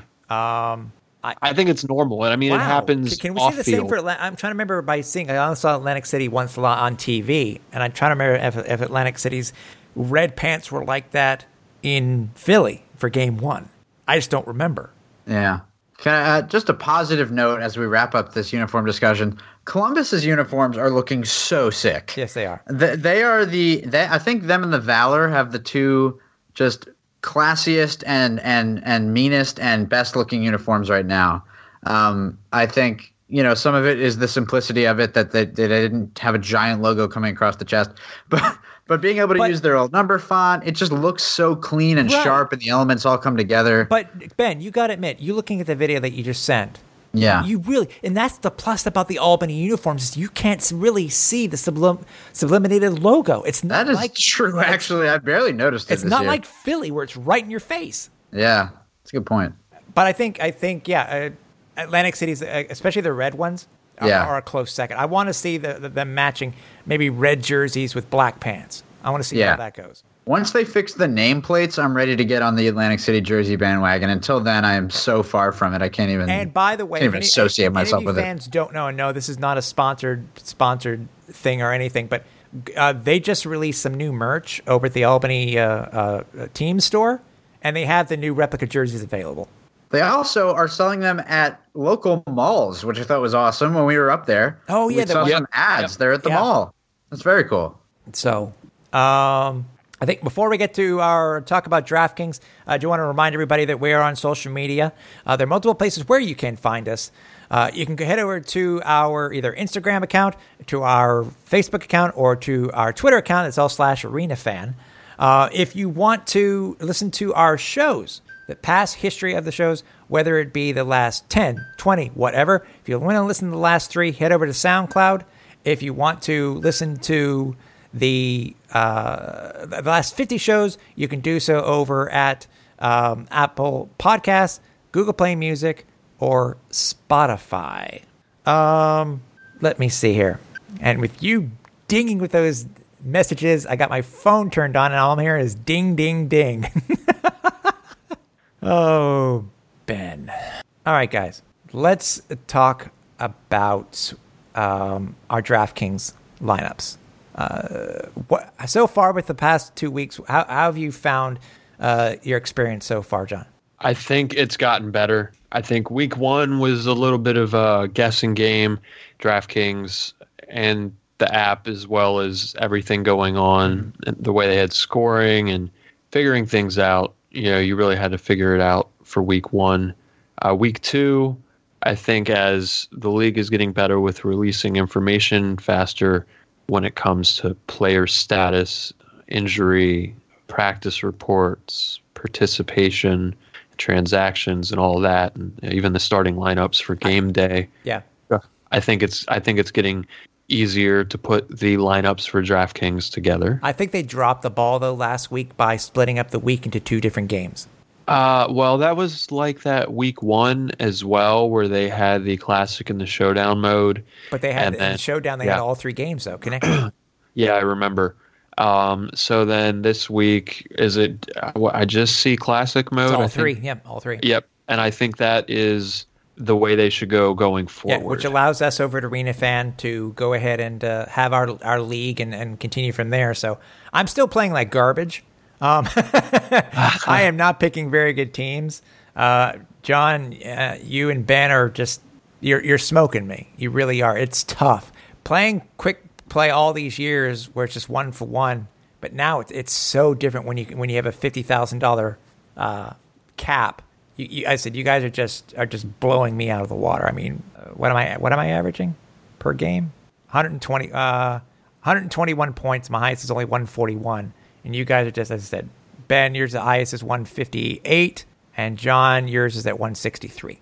Oh no, I thought it was 169. Is it 169? Am I reading it wrong? You might be. No, 163. Man, 163.99. How about that? That's probably what threw me for a loop. If you want to be a part of our arenafan.com free league, just message us over in the thread over at arenafan.com's message boards, or shoot me an email at tim.cap@arenafan.com. We got 3 games coming up. We're going to go over our roster for this week. As usual, we are going to talk about who our captain is, and then we will reveal the rest of our lineups from there. So Ben, being yes, you weren't. By the way, I was just talking and I realized my mic was on mute. I was like chatting with you guys during that conversation, and it felt natural to me. Like I was hitting the pauses. I was wondering why you weren't there, and I felt the responses were fine. I made a 69 joke, and it fell on deaf ears, and then I realized my mic was off. I'm not even sure how long it's been off, but maybe 2 minutes. Well, yeah, because I was mentioning to you that how you guys were sending messages on Facebook Messenger. Oh, and I wasn't responding at that point? No. Oh my God! I was talking, and I thought you were responding to me. This show is amazing. That's hilarious. So my lineup. Yes. So we're going. It's getting interesting. My strategy is evolving, and it's just getting more and more aggressive. Mm-hmm. The first week I had 2 quarterbacks, and the second week I had 3. This week my lineup is Tommy Grady, Arvell Nelson, Randy Hipper, Dan Rodabaugh, Grant Russell, and Michael Benson. I guess we're not going to do like we did it normally. That's fine. My captain's Tommy Grady. Okay, how much salary do you have left? I have $200 left. That's not bad. Yeah, okay. Michael Benson was sort of tacked on at the end. Yeah, I know. I was tough this week. John, just go ahead and who's your captain and go from there. I'm going 3 weeks in a row, Arvell Nelson as my captain. It's obviously paying off. This week, I'm only running him as the 1 quarterback. I'm going all wide receivers, 5 wide receivers. From largest salary, we've got Joe Hills. I'm going to give him a chance this week, see if he bounces back. Got Darius Prince. That's a lock. I've got Brandon Tompkins. Need that speed. I've also got Antoine Grant from Atlantic City. I wouldn't call him a sleeper, but he's definitely going to put up a touchdown or 2. He's been consistent so far. And finally, Kendrick Ings, also poised to go off at any time. I feel that I've had to do something just to get back into this because I'm trying to take different routes and really experimenting. So I'm also going with Arvell Nelson as my captain. I'm going with Tommy Grady. I'm going with Aaron Washa, Malachi Jones, Grant Russell, and Adrian Fern. So I'm going with the 3 quarterback route. Mm-hmm. I think it's the way to go. Russell at $7,000 is a steal. If he can continue, if he continues to get 5 touchdowns, that's 20 points right there. Yeah, it's amazing how cheap some of the quarterbacks are. I mean, the passing touchdowns are less scoring or lower scoring, but there's just always going to be a higher amount of them. There's a science to this. Yeah. I mean, 2 touchdowns from a wide receiver is still not going to equal 3 touchdowns from a quarterback. So if you assume that most of these quarterbacks are going to throw 3, unless I'm overall doing some math wrong, it seems like you should always have as many quarterbacks as possible. Yeah. By the way, Desmond Epps still at 9,200. Okay. Yeah, jeez. And Guerrera going up to 8,200. 1 week in, and he's up to 8,200. Yeah, it's Stoshak's up too. I think those are good numbers. Yeah, I thought about Prince. I was like, it's tough. I wanted to go something different, especially with not knowing what could happen with Joe Hills, and I'm just not convinced with Shane Boyd. I think Joe will get his 1 touchdown to continue his streak, but is he 100% recovered from his lower body injury? Yeah, I think he's way too risky at that salary right now. Exactly. Yeah. And also my thought is, too, is he going to just go to get his 1 touchdown and come out? Right. Will he be able to go 100%? So if he's inactive, that the streak doesn't matter. But if he's active, he has to play. Yeah. In a red zone snap or something. Yeah. Exactly. So I don't know. I had to go something different. Oh, and I have $800 left. John, how much did you have left? 0. Whoa. Nice maths. Nice. Thanks. That's nice. Before we talk about the recap, and this is we told you guys this was going to be a long episode. Yeah, how long is it right now? As of this, without editing, hour and 24 minutes. Wow, okay, let's keep pushing. And this is the reason why I think it's going to get longer. The ESPN deal. So the positive, and by the way, I call this the good, bad, ugly. I got brought back GBUs for at least 1 week. I love it. Let's keep of the new ESPN3 partnership. A surprise to everybody last Friday, where it was announced that starting with the first game that week, I guess it was within the next 2 hours or 3 hours after the release came out, that all the games were going to be broadcast on ESPN3. Fantastic. And on top of that, guys, the Arena Bowl is going to be back on national television, where it's going to be broadcast on ESPN2. Kudos. Love it. Love that portion of it. But there were a lot of things that we really did not understand. And this is where John and I had a conversation, Ben, with AFL President John Adams before the game. And we were able to get a little bit more insight. And also, what I did not know after John pointed it out to me is that the commissioner actually explained it a little bit more too on Twitter. Yeah, he had a little tweet in there. So it's a little bit more that we can actually talk about after us speaking with John with the president. I had a feeling that we were going to talk about this a little bit more, but now we can. I think the confusing part of this, guys, is that we did not know where MSN was going to be in this, and we did not know where Facebook Watch was going to be in this. Because John, Ben, as you know, there are some fans who purchased MSN in order to watch all the games. And with this new ESPN deal, ESPN3, as long as you are living in the US, it's for free. It's not ESPN Plus, it's ESPN3. So you can watch this as long as you can just watch it for free. If you're a cable subscriber. It's saying wrong. You could just go to ESPN3.com and watch ESPN for free? Yes. What? I could do it. When I was in the States, I was able to just do it. That is not what I thought was going on. That's gnarly. Yeah. At least that's my understanding. You don't have to sign into any two-year provider, because I was doing it from the hotel room, and it went right to it. Huh.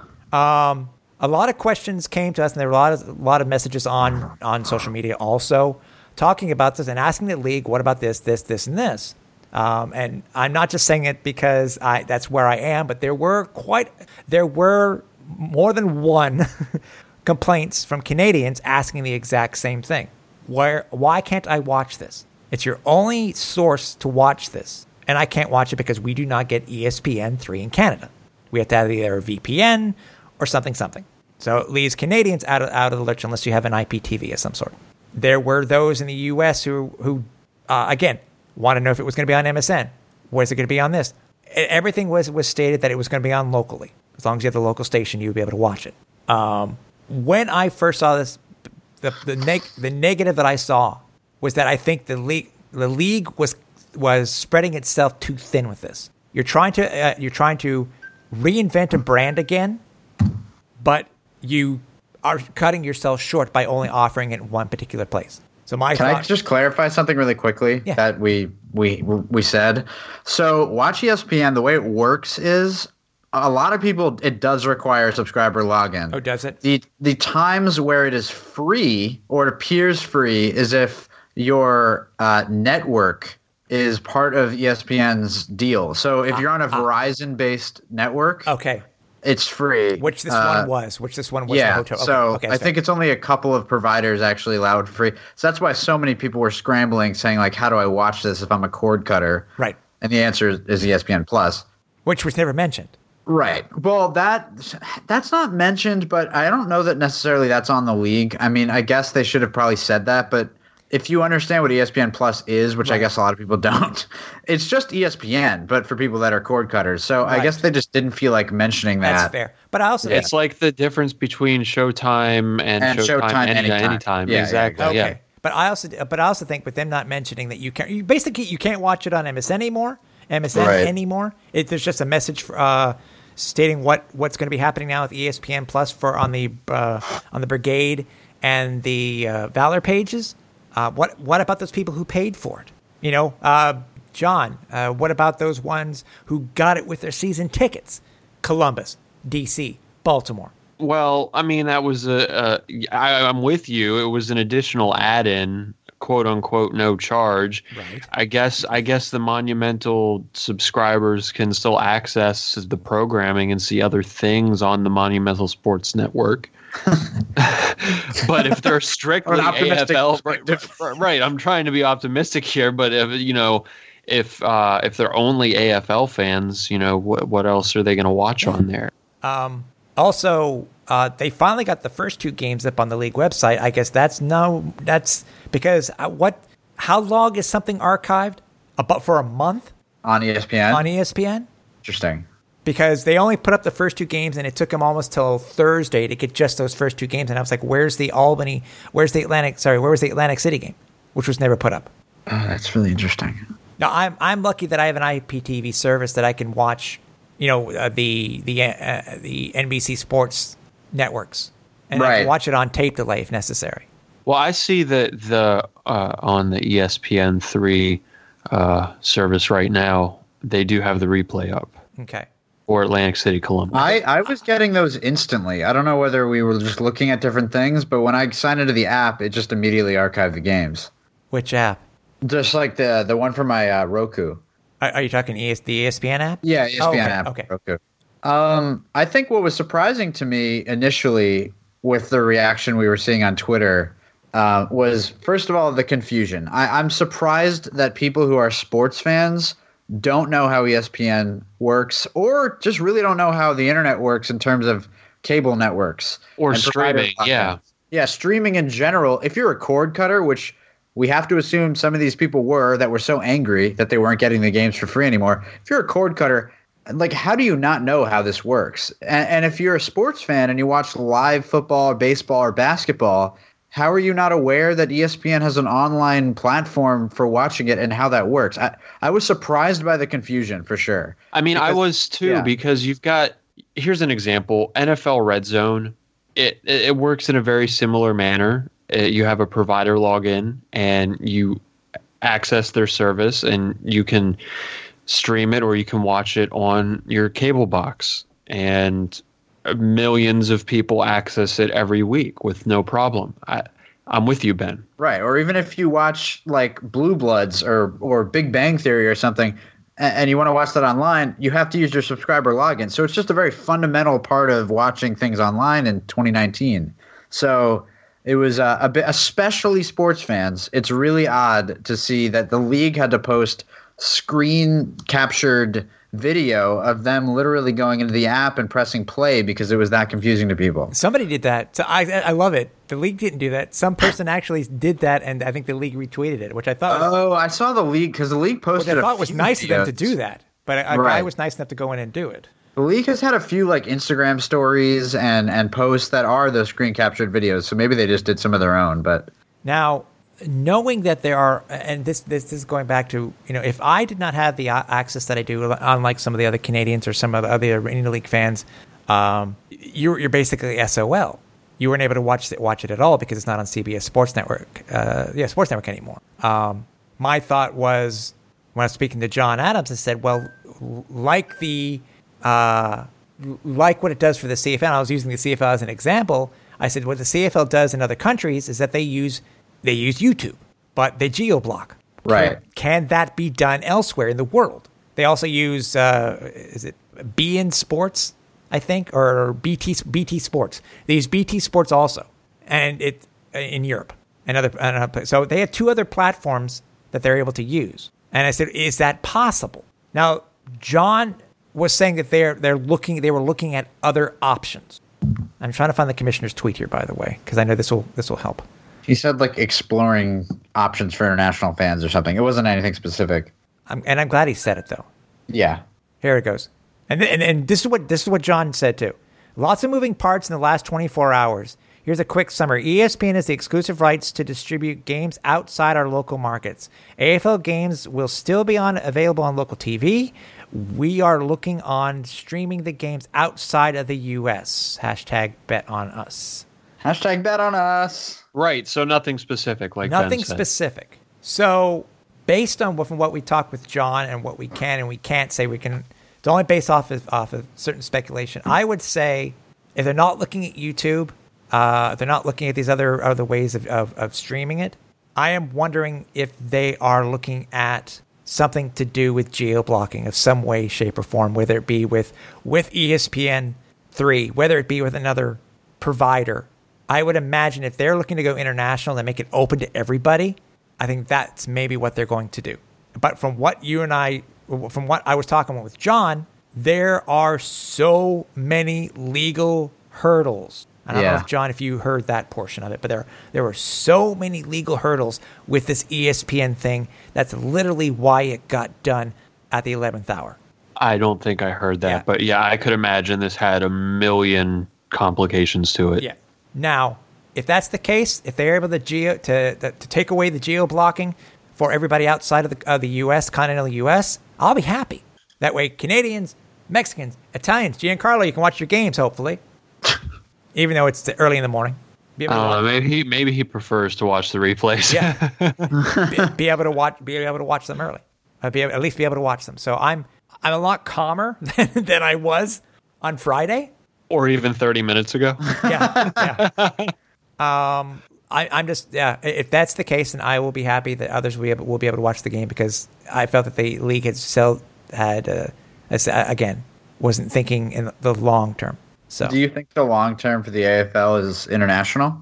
I think as I've said before, I think if you want to build a brand, whether you are if you're in their market or not, if you have a team like Albany as an example, Ben, yeah, and you are a Canadian and you want just use that as an example, and you want to adopt a team, whether it be say for instance if a team shows up in Detroit or Cleveland or wherever along closest to the border, and you want to adopt a team. That's the best way to be able to watch the games. Yes. You have to go, whether just stay in North America for the time being, you still need to grow the sport. I mean, to me, still the biggest coup is getting the game on ESPN2. That's huge. Yeah. That's phenomenal. But you have to grow the game internationally too. You don't want to limit yourself. Because remember, as I pointed out to John, Canadians can still bet on DraftKings. They can still take part in what they want to do by betting on the league. By the way, real quickly, total off topic. John, did you happen to notice that they had put ads on the Nets in Atlantic City? Yes, I did. Didn't we determine that was against the rules? They did it for Net 10 and they did it last year? Oh, was it last year? No, they did it for Net 10. Yeah. The Net 10 Wireless Arena Football League? Yep. I don't remember. I think this is a local ad, though. This is a local ad. Anyways, what does the league have to... I mean, obviously it's a positive for the ESPN3 deal. Ben, I know you asked me the question. What do you think the league has to do? What did they have to center on? Is it international that they a portion of the viewing audience that they need? Do they need to just stay within the continental U.S.? I think that it's really interesting now that the league is true single entity, and I bring this up a lot, but it really does recontextualize a lot of things. It makes you rethink profits and whether individual teams really need to thrive. I'm still completely unclear about how betting is helping the league itself gain any sort of revenue. I'm kind of doubtful that DraftKings shares much money with the league. The whole bet on us thing is with the whole league is literally hedging its bets on, no pun intended. And I'm not sure if that's going to ultimately be the thing that makes the league entity profitable. But I think that ESPN3 is really a big – I mean, I remember when we first lost ESPN3, it was devastating for me because it completely decentralized Arena Football League streaming. It made it virtually impossible to find games unless you were a subscriber to this or that or whatever. But having everything in one place is fantastic. I don't think Monumental was a platform anyone was using to watch games. And ESPN3 is a place where if you go to the football tab, not that I don't know if anyone's going to do this, but if you go to the football tab, the league logo is on that tab on the app. And it may lead to some people noticing the league. I didn't notice that. Okay. Oh, by the way, sorry, this is so random, but last night I was like going to bed, and sometimes I watch like 2 YouTube videos before going to bed, and something appeared on my suggested watch, and it was a gamer channel or something, and the guy was like, all right, we're going to play Arena Football today. And this video had 500,000 views. It was uploaded last week. And the guy is like fumbling through the PS2 game. And so, there's little things like that are popping up right now that are, it's kind of cute. But 500,000 views, that's more than anything the AFL has gotten. Actually, it's so long. It's funny you mentioned it. Here's another random thing. I had a friend reach out to me today. He says, Tim, I happened to see your YouTube page, and I started watching the Toronto Phantoms, New York Dragons playoff game that you had. You're a hero for uploading that. You're a hero for that. It's a small world. Yeah. So again, John, what's your thought on what the league has done, and what do you think there's any room for improvement from what we've heard and what they have speculated, what they may be doing? As far as broadcasting? Yeah. I think that I would be happy to see the league continue to focus on North America. I want you to get your games, Tim. I don't think we truly need to be going fully international right now. I think if they could work out that geo-blocking thing, that would be great. If there was a way to make sure that this ESPN3 service was free for everyone, no matter what, that would be the move to make sure that everyone's watching it. I think the betting is working out for more viewership in the amount of people watching the games solely to bet on them. DFS Army is a great example, as well as all these other random people that have followed and contacted me on Twitter about DraftKings and Fantasy Arena Football. So I think the betting thing is working out. I don't know if it's working out like they wanted it to. I don't know how they wanted it to work out, but surely they got to be seeing some sort of increased revenue directly related to betting. Good question. Don't know. Don't know, and don't know what the plan is. And we really don't. We can't quantify anything the league does anymore besides attendance. Yeah. And that's certainly not up. So I don't know. I think that the league is now very much has to be somewhat national. If profits are focused on, a company that owns all the teams instead of individual teams, which is different than what we've always been saying, which is still isn't really, really, really important, which is drumming up local support. I can't wait to see. I think we'll learn a lot from what the league decides to do with expansion at the end of the year. Where they place teams, what their strategy is for doing that, because we saw them, manually place Columbus without ownership this year.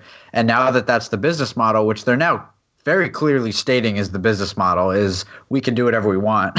I think that will inform where the league intends to go in the future. And there was a comment made, I can't remember where it was, about the league's expansion westward. Do you remember if that was an article or something? And that they don't really plan to do that? That's the second thing that I've heard, and I thought it was 4 to 6 teams east of the Mississippi. Yeah, I think they'll. I can't. I'm glad that the league is so Eastern focused, but I'm curious if in the long run that will be a hindrance to national sponsors and things like that. And the league really doesn't. I mean, correct me if I'm wrong. They don't have much in the way of sponsors right now, and I know that that's a huge revenue generator. So hopefully that comes to pass soon. Yeah, I agree. I agree. We do need some major. I missed the Geico Blue Line, Tim. 15% yard line? Come on, that was amazing. It's 15% and one. Real quick topic. It's when pertaining to broadcasting. Then we'll finish up the show with our previews for the week. What is your thoughts on the dedicated AFL Network broadcast teams? Surprise to us, they brought back another former AFL alum to be a color commentator. Matty D. Matt D'Orazio's in the booth. Wow. I was told, and they brought back, John Mita Perrell. He's his play-by-play guy. Sed's in one with Lou Tilley. I got the names here somewhere. Radarink. Yeah. Radarinks with Brent Harris. Thank you, Brent Harris. Yeah. Yes. I mean, they're kind of doing exactly what we wanted, besides not having Ari Wolf. Yeah, and I wonder if we'll see Ari Wolf for the Arena Bowl, maybe. So you say woof? You say woof, John? Wolf? Yeah. You say woof? Okay. Do you say bark? I say wolf. Bark? The wolf. Wolf. Ari Wolf. Wolf. This is A+ radio. How do you pronounce wolf? Please tweet us at ArenaFan. Yes. We'll be running AFL a weekly contest. At Yes. 553 at Ben Fraternelli at Repact. Yes. Yep. I'm glad they've done it. I wonder if they're going to bring out some new ones, because this fourth crew was, because we know Sid works in the quote-unquote Atlantic City region. We saw who worked the Albany games. It's been two different crews for the Albany games. So I'm wondering if we're going to have a fifth. We should reach out to the league and see if they can give us some more information, or maybe to MSN, and they can give us some more information. Yeah, I wonder what's going to happen in Columbus. Yeah. Oh, yeah. I never thought about it. I'll reach out to John Adams and see if he can give us an answer. Totally. We'll do this real quick. And we know, guys, we didn't forget about you. This has just been a very long conversation tonight, and we appreciate you guys being with us. Target Toad reached out to us, guys, with a question. Target Toad on the boards. Jesse, to everybody else, 2 questions. And we may have very possibly we answered these already. With the return of ESPN3, how many years, assuming that it is even possible, do each of you think it would take for the AFL to get back on ESPN?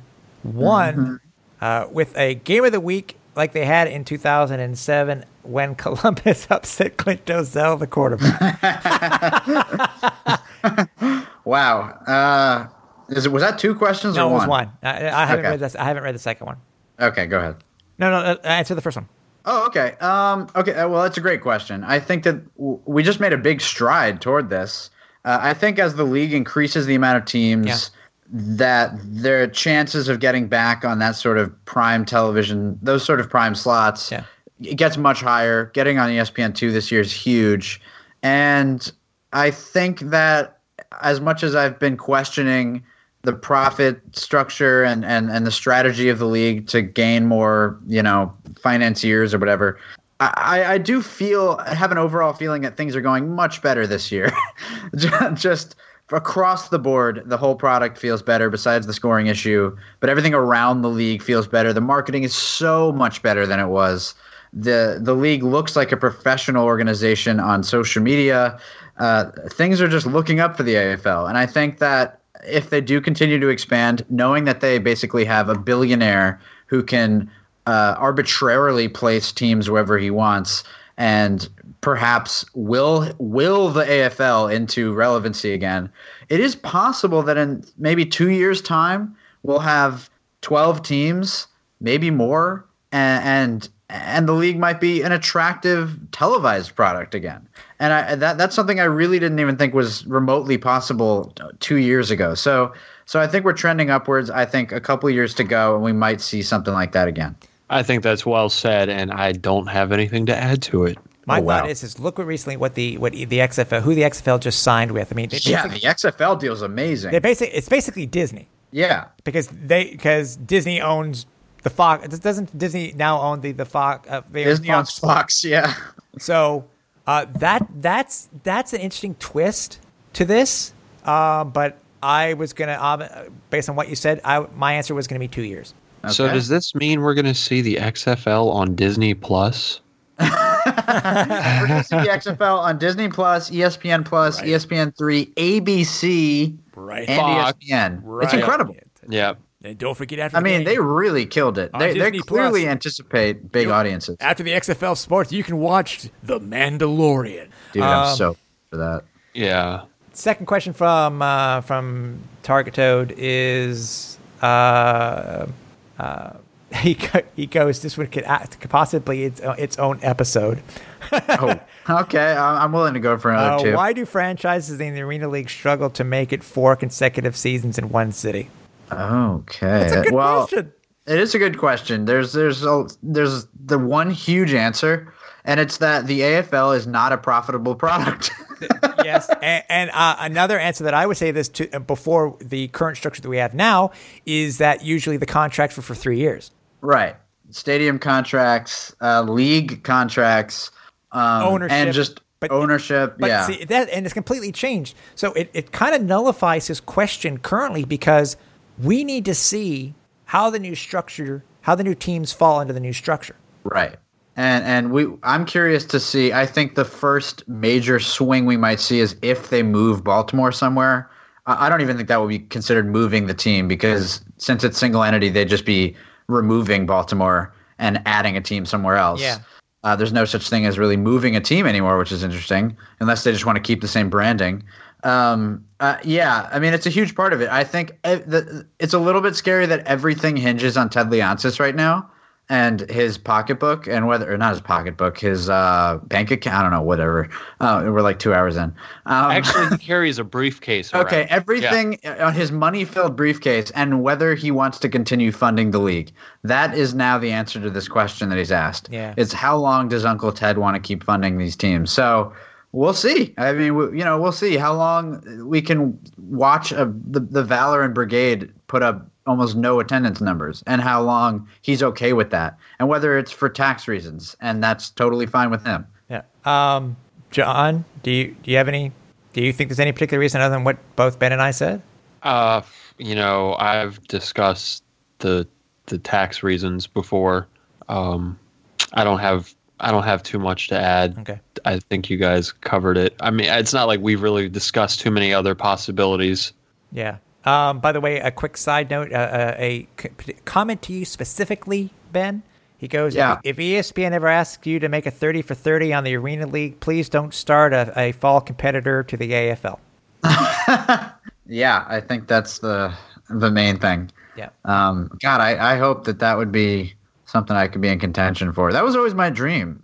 We talked about that. I was on the show like 3 years ago. We Yeah. talked about that. Yeah. Hey, anybody didn't hear it? It's back in the archives. Nice plug. Back in the archives. Second question comes to us from Noel Jason. I'm trying to remember.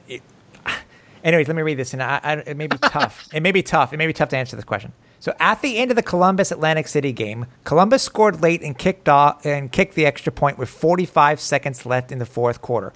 But the clock did not stop after the extra point and ran down to 40, and Columbus called a timeout. Why did the clock not stop after the extra point? Was this a clock timing error? Also, why did Columbus call timeout there when the clock would stop at 30 seconds anyways? Under the 30-second rules would take effect. I can answer. I think all three of us can answer that last question. You want to save time, so you call timeout. And if I remember, Could have called it sooner though. yeah. But John, if I remember correctly, Coach James may have mentioned this exact same thing in our conversation, just about this. He did. And I can't remember the reasoning why, but I don't think, was it a clock error? Because remember, the clock runs after the extra points. But does it? It does. Well, yeah, and it doesn't stop until within 30 seconds, right? No. Meaning that, say for instance, if you score a touchdown and you're doing your dance and whatever at 1 minute, it still runs until you finish kicking the extra point. But doesn't the clock continue to run now under the new rules? Yes. So then there was no clock error. But he says it ran an extra 5 seconds after the kick was through. I thought Coach James said something about a runoff. Yes, there was something. And I'm trying to remember the context myself. Yes. But I do know it should have stopped after the extra point was either missed or made, no matter where you were within the 1 minute rule. Where even if you're under, it should have stopped. I don't know, so I can't say either way. If we get any more information, though, Noel, we'll let you know. So the clock. So what is the new play? I thought the new play clock rule was that after the extra point, there's a play clock for kickoffs. 60. It's the extra point. It's 60 seconds. So then the clock does continue to run. The clock will continue to run. Yes. So then what was the problem? The clock continued to run, and then they took a timeout. I think what he's stating is that it stopped. It didn't stop after the extra point was attempted. Okay, I guess I confused the new rules. I thought the clock was supposed to continue running after the extra point. I think that's what the kickoff clock is. No, I'll have to go back and check. I will do some research. If I can get some more information, we'll revisit it next week. Okay. Speaking of next week. Yes, thank you. Nice, very good. Yeah. Very professional. Thank you. Necessary. Yes, very good. It's basically the same layout as it was last week. We have a Friday game and 2 Saturday games coming up. On Friday, it will be the Columbus Destroyers of their third straight road game. Traveling to the Baltimore Brigade, the game will be on ESPN3, NBC Sports Washington, and locally in Columbus on ABC6. Don't know who's going to be calling the game for the AFL Network yet, but I love that term, by the way, guys. I love how they're calling it. I know, it is nice. Yeah. It's very nice. And their graphics package is not half bad. It's not half bad. What? No timeouts on the screen. What? Yes. Yes. What are you seeing with this game? Because I'm looking at this game. I see Detroit. I see the Destroyers. They are a better team than they were in Week 1. They played a hell of a lot better. Grant Russell is. He looks like he's coming into his own as a starting quarterback, and he's getting used to the game. Again, I had my reservations right now on how well Shane Boyd is going to play and what the status is going to be of Joe Hills. That being said. And it's so many uncertainties for me. I'm giving Columbus their first win of the year. I'm with you, Tim. Yeah, I think there's a good chance. And aren't we seeing that Donovan Morgan's getting practice in now? He didn't practice today. Oh, okay. Well, he did yesterday. He limited practice yesterday, I think. Okay. Well, let's hope he's a game time decision for their. I heard their win. That he was. I don't know if this is insider info or not, or whether I'm supposed to say this, but that his intention all along was to debut at home. Okay. I've heard lower body, though. I've heard, again, like Joe Hills, it is a lower body injury. Those will get you when you're older. According to Massey, they have Baltimore favored by 13.5 points. Wow. Okay. But I think that completely changed. Now, John, are the DraftKings lines up? Because as of the taping, 5 Dimes is not up yet. I'm checking right now. Okay. As of the start of the show, they were not, but we've been talking for a little while, so they could be up. And it does not look like they're up. No, they're not. That's so frustrating. Of course. We've been talking so long, the games have already happened. Oh my goodness, it's Sunday night already. That's how long we've been talking. I'm way older than we were when we started. Yes. Ben, why? Any other reasons, guys, why you would be giving Columbus the win? I mean, I think Columbus has an obvious spark that we were not expecting, and Baltimore is extremely vulnerable. And I think those things combined, I think Columbus is driven, and I think for all the reasons you stated, they have the best chance at winning that they've had so far this season. So I think and I think we would all kind of like to see Columbus get its first win. Yeah. John? I'd like to see Columbus get its first win as well. And Baltimore is a little vulnerable. We see Shane Boyd sort of bouncing back and forth. And Joe Hills is obviously their number one offensive weapon. But without him, they're still a good team. But Columbus against Atlantic City in Week 2 looked really good, and they're on the verge of something. Yeah, and I think it really sucks to see an expansion team fail. I think we've seen how that affects attendance, especially in the case where you have people coming back to the game. I think in Albany, their success resulted in people wanting to come back. I know that seems really obvious, but sure, you don't buy good. I mean, you have to buy that faith back. If Columbus fans show up to the first game and they are 0-3. and then they put up another goose egg and they're 0-4, people are just going to immediately lose interest.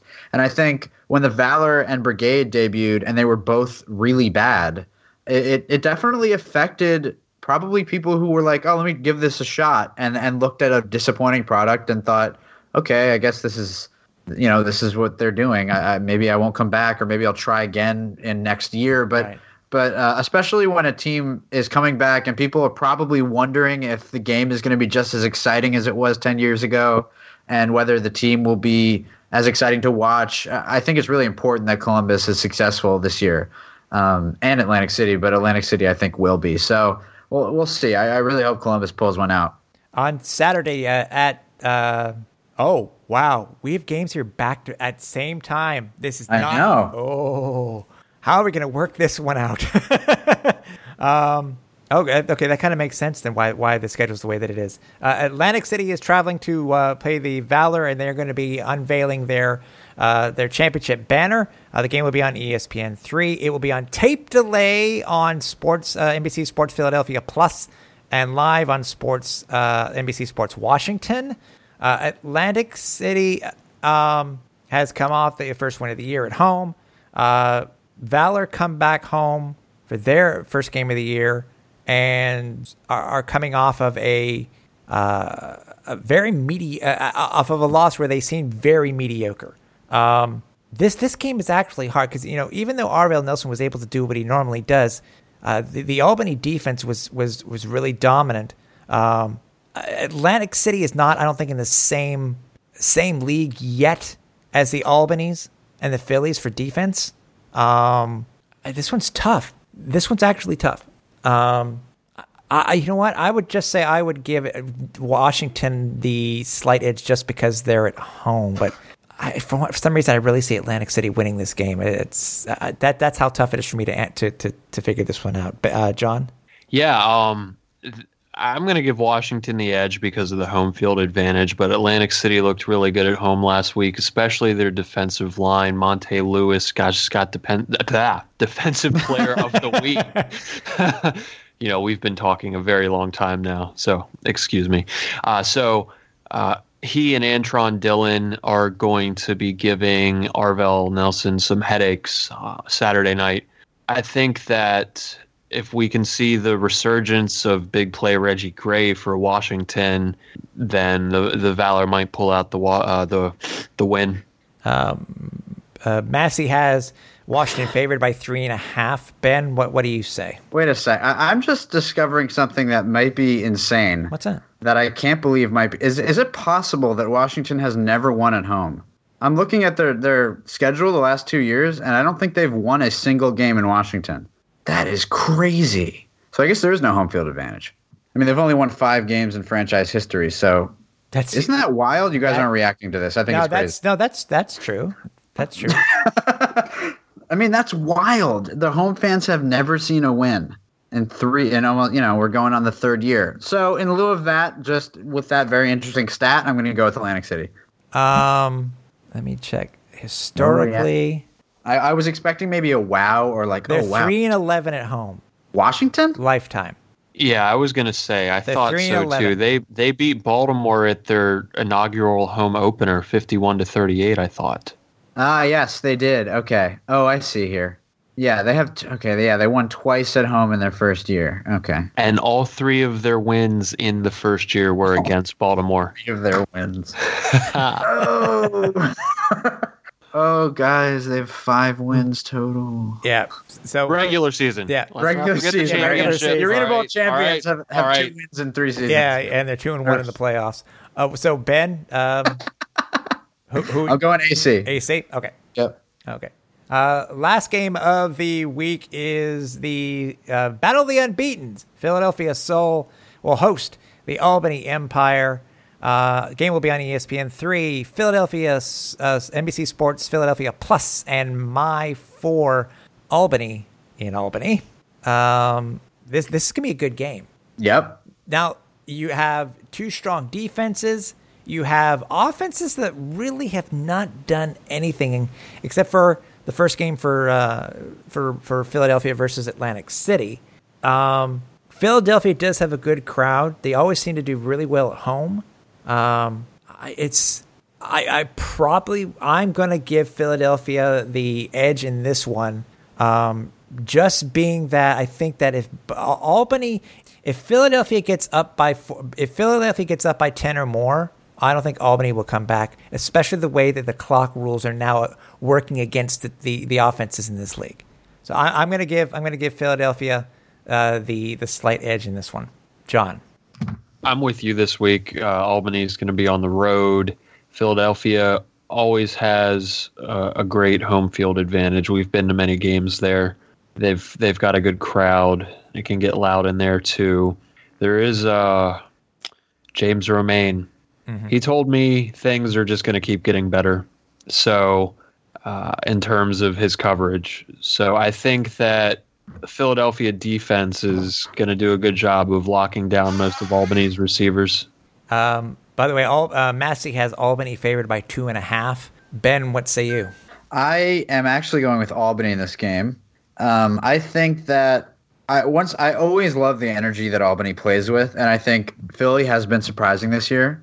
We had a lot of question marks about Philly going into the season, and I think that although they are overperforming my expectations, I am the hashtag unfinished business, that Albany's playing with this year. I think it's a great hashtag because that is the attitude that they're constantly coming out with. And in my opinion, the most interesting matchup last year was Albany and Philadelphia, and any given matchup was extremely exciting. And I think that this may be this natural rivalry that we hoped it would be. And we've only seen it for one season, so I can't wait for this game. And I think I'll give Albany the edge. I think that Grady has impressed me maybe more than Dan Raudabaugh this season. I think Raudabaugh is trending down, and Grady has been pretty consistent. So I think that gives them the edge for me. Okay, that's fair. Either way, it's going to be an interesting week. How we're going to juggle these games on Saturday. It's going to be watch one or the other, I tell you. Especially, well, Ben and I are sort of damned if you do, damned if you don't. I'll be in Washington, and he will be in Philadelphia. Yeah. Oh, wow, that's right. We are damned either way. That's right. Damned. Well, guys, I appreciate you guys this week. We had a lot to talk about. We had a lot of rants. We had a lot of good stories. We hope the fans you enjoy it. It's not often that we have shows that are close to or just over 2 hours in length, but we do appreciate you, everybody listening. And guys, be safe. Obviously our big get together next week. Just to remind everybody that Arena Fan and AFL Tonight will be in the house in Columbus. More information will come out as it comes forward. Not only that, we'll be sharing a bed in the hotel, so that's very exciting. Actually, the three of us we'll be sharing a room. Sharing a bed. But I know there are quite a few fans that have reached out to us, and we want to meet you guys too. So it's, I said, we will put more information out as it becomes available. So again, guys, be safe, and everybody, do not forget once everything is over on Sunday, do not forget Sunday. Make sure you wish your mom a happy Mother's Day. It's the most important thing. So guys, again, I will talk to you guys soon. Be safe. And for everybody here at AFL Tonight, for Ben Frattanelli, for John Stark, I'm Tim Capper. Watch the rebound off the net.